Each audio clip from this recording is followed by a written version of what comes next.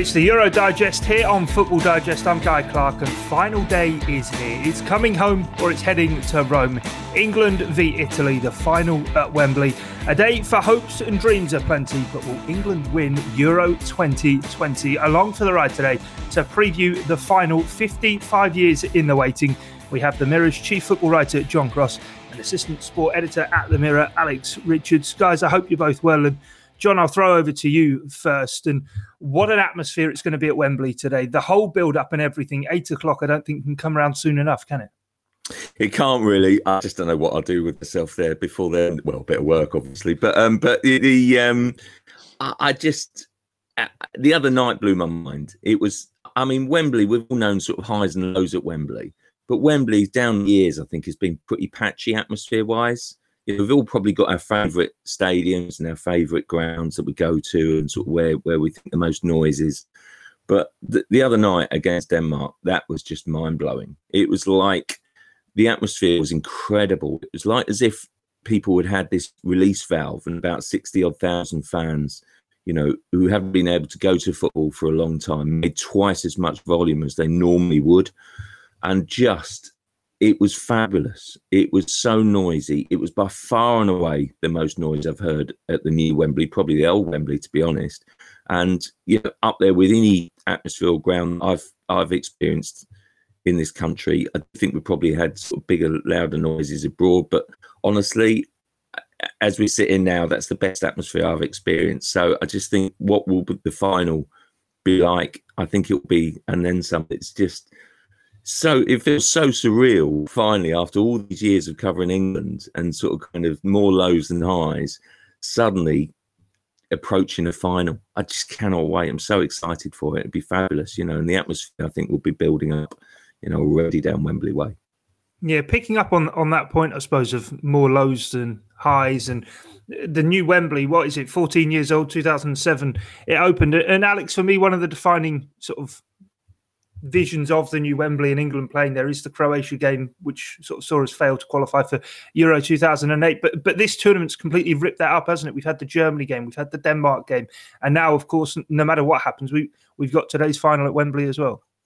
Certainly, yeah, and it seems like a lot of ghosts have been exercised throughout this tournament. You speak of Croatia there, and even we go back to that opening game, and it was a great atmosphere then, and it was a 1-0 win, which seemed to portray this England side as, we've had decent teams down the year that have when they've faced kind of their first really tough team, they've kind of been passed over, they've kind of fallen by the wayside slightly. That was a game that kind of said we're here to stand up and be counted. The performance wasn't that great in the opener, if we're all being honest. But they really stood there and they were hard to beat. And they said, look, we're not moving. We got through the Scotland game where it wasn't that great. And, okay, you come out 0-0. And there was a little bit of, what's Southgate doing? What players aren't really performing? You need to make changes. You need to be more attacking. Stuck to his guns. And they've just grown into the tournament. And they seem to have matured as a side throughout. We got to the Germany game and the atmosphere was outstanding. But it was always that kind of thing of, it's Germany. How often in major tournaments do we beat Germany, especially in knockout football? You have to go back all the way to 66. And kind of that was a mature performance. There were difficult moments. Timo Werner had chances. England had chances and spurned them, and you thought, is this going to be the day? And then that release when they got that opening goal and just the way they then relaxed into the game. There was that moment, wasn't it, when Thomas Muller went clean through on goal. And when I think that was literally a time when an entire nation held its breath. And when he missed, I think that was the moment everybody went, oh, something's different here. And they got that second goal to kill it off, and Harry Kane scored. And then you thought, right, he's up and running now. Here we go. Ukraine get absolutely thrashed in Rome. And then the semi-final, as Crossy says, the atmosphere there was just on another level. And they won that game. They come from behind. They had that moment. That Damsgaard free kick was absolutely outstanding. And you thought, oh, is this where they wilt? Is this the actual end of the journey? But within 9 minutes, they had got that goal back. And that was crucial to get it back so quickly. And then they didn't panic. They played their football. And when it went to extra time, you still thought, this is tight, this is tense. We've seen the tension of games such as that really work against them before. You know, you remember the World Cup in 2006 and Euro 2004, Portugal both times, and the team never really had that impetus in extra time to go and win it, and then they end up losing on penalties. Here it was, we're going to win this game, we're going to dominate the ball. I've never seen an England team really dominate a ball in extra time like they did the other night. I thought they played with such purpose. Yeah, most definitely with that. And John, I suppose it's been this England team, hasn't it, to sort of turn everything on its head. And I suppose the point on the tension and nerves, I mean, today we're all going to be feeling it, but you don't feel as though that's going to transmit to the players. I'm sure whatever they are doing in the psychological management that Gareth Southgate and the side have done has been absolutely remarkable. But even in the Denmark game, for example, the tensions and nerves, if anything, seem to dissipate as the game goes on. They started the game at 100 miles an hour and really whipped up by the crowd and everything. And actually, after the goal, rather than then the anxiety come in, everything, the pressure valve was released and they grew into the game. They did, and look, I think the only period of a game where I felt they've really been nervous was, I would say, the 15, 20 minutes of the Germany game, where I felt, blimey, you know, are they going to fall by the wayside here? Because I do think it was England's failings as much as Germany's midfield dominance at the time, and sort of kind of, you know, still got some good players in that squad, so we shouldn't underestimate the importance of that win and how big that result was. And other than that, I really felt as if, you know, they've responded each and every time. As Alex rightly points out, I think it's sort of that 9-minute spell when they roared back, didn't they? They were slightly under the cosh against Denmark, I thought, when Denmark scored, and Denmark were playing well. Denmark were in the ascendancy. And then I also felt as if, you know, England responded well. Sterling could have equalised just before, was denied by Schmeichel. And then a minute later, they score. And then I thought at the start of the second half, it was a 50-50 game. I thought both teams were going for it. But I thought what was really noticeable, within a short space of time, England re-engaged and kind of almost stamped their authority on the game again and got it back and controlled it and managed it. And I really like that about that. I mean, that takes us way back when to almost the Croatia game, when I thought their game management was outstanding. It wasn't, you know, that free-flowing football. But this is a different team. This is a different England mentality for me. And I think they've learned so many good lessons from 2018 that I think they've probably got more quality and more strength in depth. That's obvious. But it's also about, when they take to the pitch, it's also about how good they are in seeing out games. You know, down the years, we've watched and admired, haven't we, so many teams like Germany, Spain in recent years who have been dominating England and indeed world football. And I guess to a lesser extent, you know, recently, Italy are the past masters at doing that. And I think in previous tournaments, you think, oh, you know, really up against Italy today. And you know, Italy have got a really good squad. And I think a lot of people have been very guilty of underestimating this team. But the one thing is they've got tournament nous, and I think that they've got that experience with Bonucci and Chiellini and other players, Verratti, you know, real big game experience. You would have thought, well, England not really going to be able to sort of match that. And that's the difference this time. I think Southgate has put that mindset in. You know, the first thing was overcoming the kind of the penalty curse. The second thing was kind of overcoming, you know, various barriers. But for me, the biggest barrier of all that they've knocked down is that game management barrier. They're very, very clever. They're cute. They're streetwise. They're able to kind of, you know, see out games and be authoritative in games. And I think that's a major step forward as to why England, with this ambition, because they've got the quality and depth of dominating football, you know, for the next, 3-5 years, and having a real purple patch with this squad. That is almost as important as having the strength in depth. That it's a change in mentality, which is fabulous. Yeah, John, I'll just sort of come back to you, John, in terms of sort of how this is then, that mentality's been built, because you've obviously been embedded with England through major tournaments sort of on numerous occasions. Obviously, this time around, it's not quite the exact same of how up close and personal you're able to get due to sort of restrictions and whatnot. But in terms of England, 10 years or so ago, the phrase England DNA was kind of born out, and it became a bit of a stick to beat the side with But I suppose through experiences and through tournaments like the World Cup and like this Euros, actually, slowly but surely, that mentality has been able to be built. And we've kind of got the phrase now from Southgate all the time. These players are no longer burdened by the past, and they're inspired about what they can achieve in the future. Yeah, definitely. It's at various points, I feel as if they've not managed it well. So you had the golden generation, and it was all about trying to, squeeze all of those players into the same team, and you allowed egos and cliques to take over, and it all fell by the wayside. Basically, Fabio Capello's reign was a painful one, boring and sort of no fun. Players didn't really want to join up, and again, it's sort of Roy Hodgson, I think, did a fairly good job with a bit of luck. Then basically, it might have gone slightly different, but it'll always be defined by the Iceland game. I think Roy knows that really, and you've got to move on. And I just feel as if what Southgate has somehow done is, and he started it really from the Russia World Cup, was make England fun again and reconnect with the fans.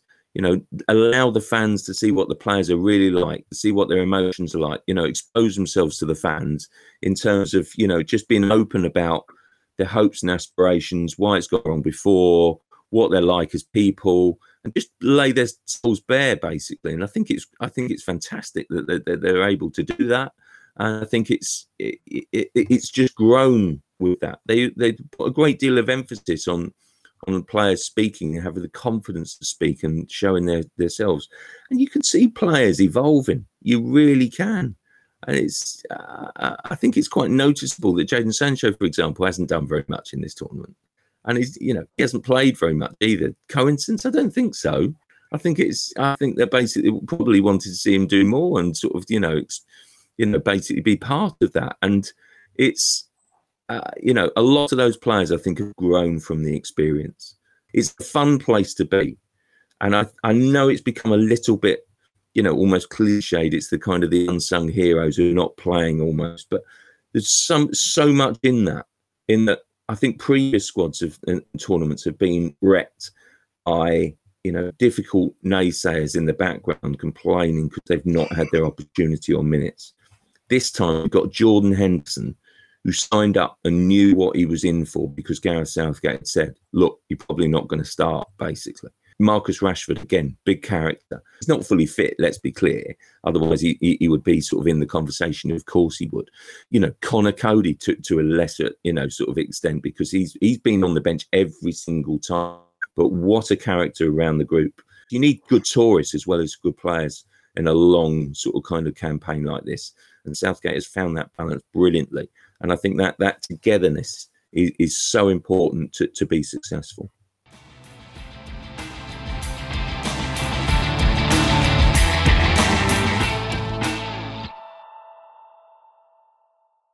Let's, though, talk about the game. And Alex, we've got two sides who I think we can't sort of say don't deserve to be in the final. Italy, 33 games now unbeaten, and England only conceded once in the tournament. That free kick, of course, from Damsgaard. So yet to concede in open play. Yeah, I think we are where we are with the two best teams of the tournament now. I think there were other sides where you looked at France and they had Mbappe, you looked at Portugal with Ronaldo. Other teams had probably the biggest star names, and you thought, would those guys individually fire them to the final? You saw Belgium with the attacking talent, Lukaku, De Bruyne, Eden Hazard. They've kind of fallen because that defence just hasn't evolved in 10 years and it's never improved. So we've got to where we are with the two best teams. As you say, England, only that Mikkel Damsgaard free kick is the only goal they've conceded. Defensively, they've been absolutely outstanding throughout. Jordan Pickford has really... he kind of undergoes a transformation when he goes from Everton to England. He kind of, I don't know, whenever I see him for Everton, he's kind of a little bit erratic. He seems to want to do everything a little bit too quickly. He always wants to come and be involved in things. With England, he seems to take a step back. He seems to just be released and just, I'll do it in my own time. I'll do things when ready. And his kicking's been a big plus for the side, I think. Obviously, John Stones, his re-emergence in the last 12 months is a story in itself. Harry Maguire being back fit, rock solid. And as you've mentioned there, Declan Rice, his partnership with Calvin Phillips has been such a tremendous base. Both of those players have grown into the tournament, because I think when we were looking ahead of the whole thing, we were thinking that potentially without Jordan Henderson, that may have been a little bit of weakness. And there were, of course, fans who thought Henderson and perhaps even Jude Bellingham would grow into being that preferred too. But Phillips and Rice have been absolutely tremendous, and the kind of unsung work that they have been doing has been so key in this defence that we've created. And speaking of defences, you look at Italy and what they have done. The great old stagers, Chiellini and Bonucci still there. Donnarumma in goal. He's a monster of a goalkeeper, isn't he? If we're being frank, and he's going to be there for the next decade or so. They came into the tournament with their own brilliant defensive record. Obviously, that has been breached, but you look at them and you look at, Crossy mentions there, England's game management. I think Italy's game management has been out of this world at times. The quarterfinal against Belgium, when they had the lead late on and they were hanging on, and they really, they're masters of the dark arts. They really got through that one late in the day by not actually having to do that much defending, because the ball just wasn't in play that often. Spain in extra time were coming on strong the other night. Similar thing. Italy just dug in and said, "Okay, we'll take penalties here. We'll back ourselves on that score," and they're absolutely right too. And I think, as Crossy mentions there about England's all for one for all, the togetherness of the squad, Italy are very much in a similar boat. I think we've mentioned before Roberto Mancini. He's got previous experience of going to major finals and not playing, and that's something that he just hasn't wanted for any member of that squad, really. So they've all been very much in that together boat, and you see the celebrations when they're winning games and how they're celebrating with their fans as well. It's very similar to England. And I think this is a game where we have got the two best sides of the tournament now going head to head.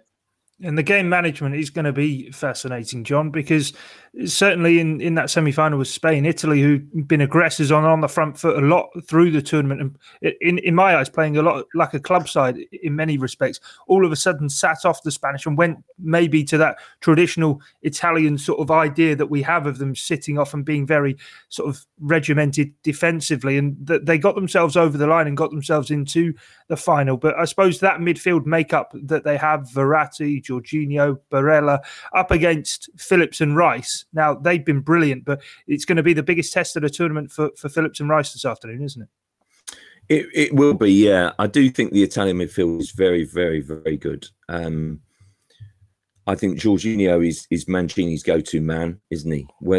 I know slightly sometimes Chelsea fans are a little bit divided on him, and sort of maybe the perception in Premier League terms is he that good, and people are still questioning. Well, I think so. Really, I think he's really come to the fore in the last few months, hasn't he, under Tuchel, and been had a terrific season really, and I think that he's showing the sort of form and the sort of performances that made him such an important buy. I love Verratti. I'm slightly obsessed by Verratti. I think he's such a good player. I mean, he's such a stylish. He's a nightmare, though, isn't he? But he's tremendous. But he will cause those nightmares, isn't he? He'll get amongst them, and he's got a bit of everything, I think, in his game. So he's got a bit of bite, he's got a bit of steel, he's got a bit of style, and I just seems think to add a bit more on the attacking front for Italy than what he does with Paris. Yeah, as well. a little bit. I do think he's. I love watching him play. I do think he's a very. He picks a pass, and he's so clever. He's so intelligent, I think. And I think that's part of the reason why, we're slightly underestimating Italy is their midfield. I think we're sort of kind of overlooking the fact that, if you break down the teams, then they've got a fabulous goalkeeper. They've got two centre-halves who, frankly, I mean, I know their age and so on, but are just absolute monsters. And their midfield, the one area is, up front. I mean, Spinazzola is a big miss. And it's just that's and Chiesa, I think, is a very, very very interesting player. I think he was very good against Spain, really.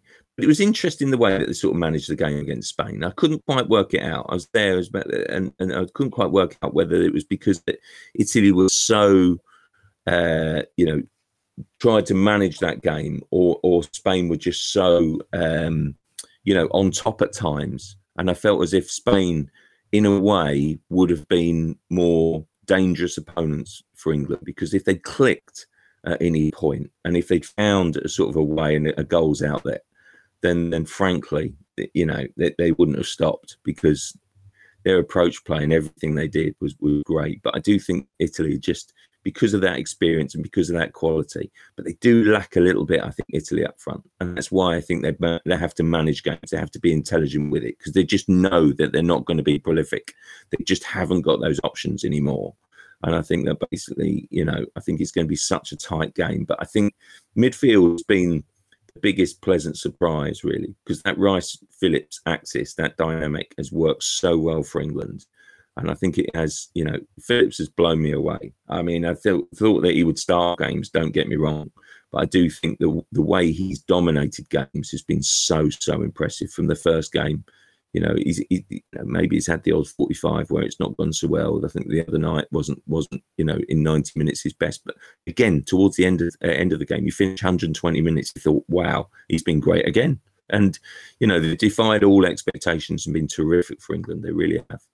Yeah, he plays a very different role for England as well, doesn't he, Phillips, of actually getting round the pitch, being that terrier in there rather than just sitting and controlling like he does for Leeds. But Alex, forgive me if it's wishful thinking, but I'm thinking on that Italy midfield, they are well-oiled and they've got some very good passes in that, but maybe off the back of them, between sort of that midfield three and the defensive two, if we have a striker sit up against them, you're going to get no joy whatsoever. But Dani Olmo proved for Spain, if you try and pull them into positions they don't want to be, they are a combined age of 70, albeit their positional play is absolutely second to none. But if Harry Kane can do what he does, get around the pitch and start popping up in areas and causing a bit of problems, help out maybe Rice-Phillips and Mount a bit and release the likes of Sterling and maybe Saka, whoever does play on the right wing, then we might get some joy in those kind of positions. As I say, it might be wishful thinking, but we can't sort of just be praising the Italians for having world-class operators. Our forwards in this knockout phase have been absolutely brilliant.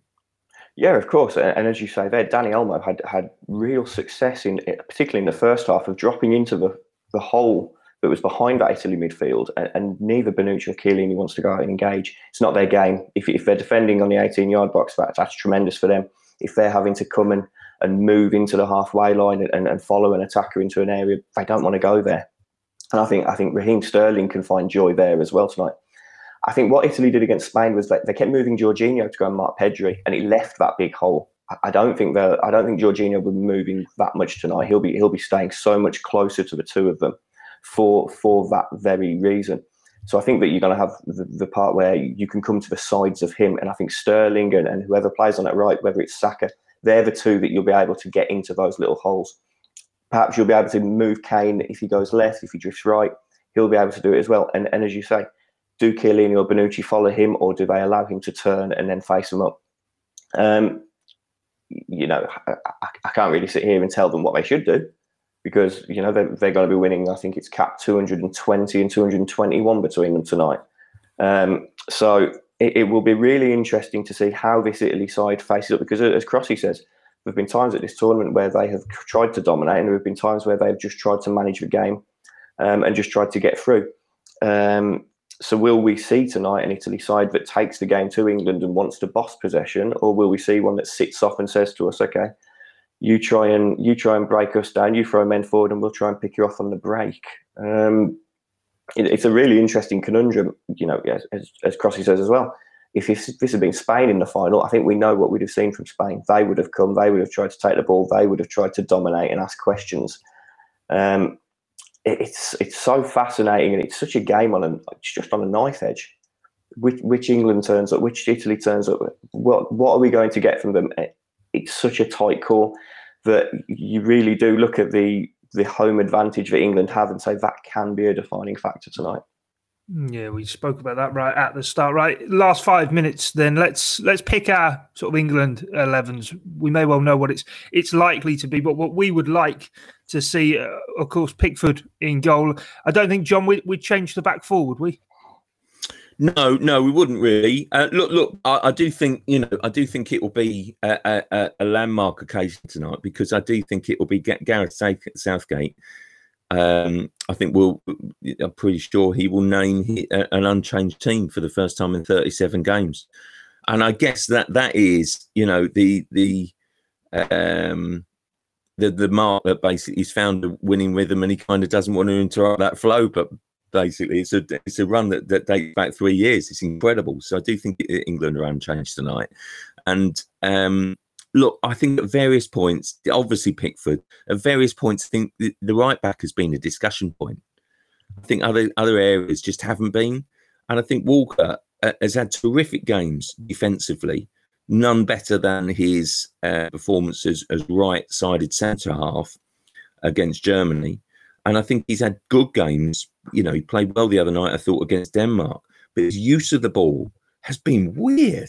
I mean, it's just been off. That's not him, you know. So I do think, in fairness to him, I think that's a strange one, because I think he's sort of kind of, you know, been great defensively. He's never looked so quick against opponents. He's just like, he's England's rescue man, because at times, even when people are breaking down the other side, he's had the pace.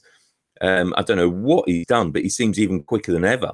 He's swept around and sort of made those sort of kind of interventions. He's been fantastic. The two centre halves look after themselves, and I think Stones and Maguire have formed this amazing partnership. Stones, hearing him speak Friday, exuded confidence. It was brilliant, you know, to see him in that place. Then Luke Shaw, you know, he's really nailed down that place. What a fantastic tournament I think he's had. Bryce Phillips. And then I guess it's slightly, what interests me a bit is I think they're going to go 4-3-3 rather than 4-2-3-1. Yeah. If you see what I mean. So it's just a slight tactical tweak. And I just think that maybe gives them a bit more numbers in against the Italian midfield. And I think that's important. So I think it. Well, we saw Southgate shape up, didn't we, against Germany? So it would make sense, wouldn't it, if he does it against Italy? As you say, Mount is capable of playing deeper. Yeah, I do think so. And then basically it just gives them a little bit more balance and gives them a little bit more numbers, because I think that would be an area where you think, well, Italy can come and dominate that, because they have got that quality in midfield. And then, you know, then Saka, you know, on the right-hand side, what breath of fresh air he's been since he's come in. There's Sterling cutting in from the left.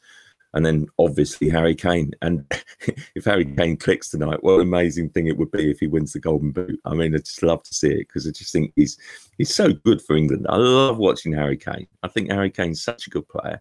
And he takes all the criticism, all the stick in such good heart, and basically always with the attitude, I'll come good. I know I will. And it is exactly what he's done. And, so I do think now the team almost picks itself. I think that's a great place to be in. Yeah, and Alex, it won't hurt, will it, having likes of Sancho and Grealish waiting in the wings, because the full squad is going to be needed. Yeah, of course. And as we've seen in games, the substitutes are absolutely crucial. And Southgate has used them really well, I think. I think there were some questions the other night of why he only used Grealish as the only sub before extra time. You see Denmark using pretty much their full quota. He timed it to perfection, because Denmark subs actually kind of killed their momentum in the second half of that game. And England just grew stronger and stronger. He has used his substitutes really well. I think there's no doubt about that. You go back to Grealish in the Germany game, and the way he's moved Raheem Sterling from the left to the right when games have changed. And it's going to be key here, because I don't think it's a problem having a side in such a tight game that you know it's going to be built from the back. It's going to be a tight start.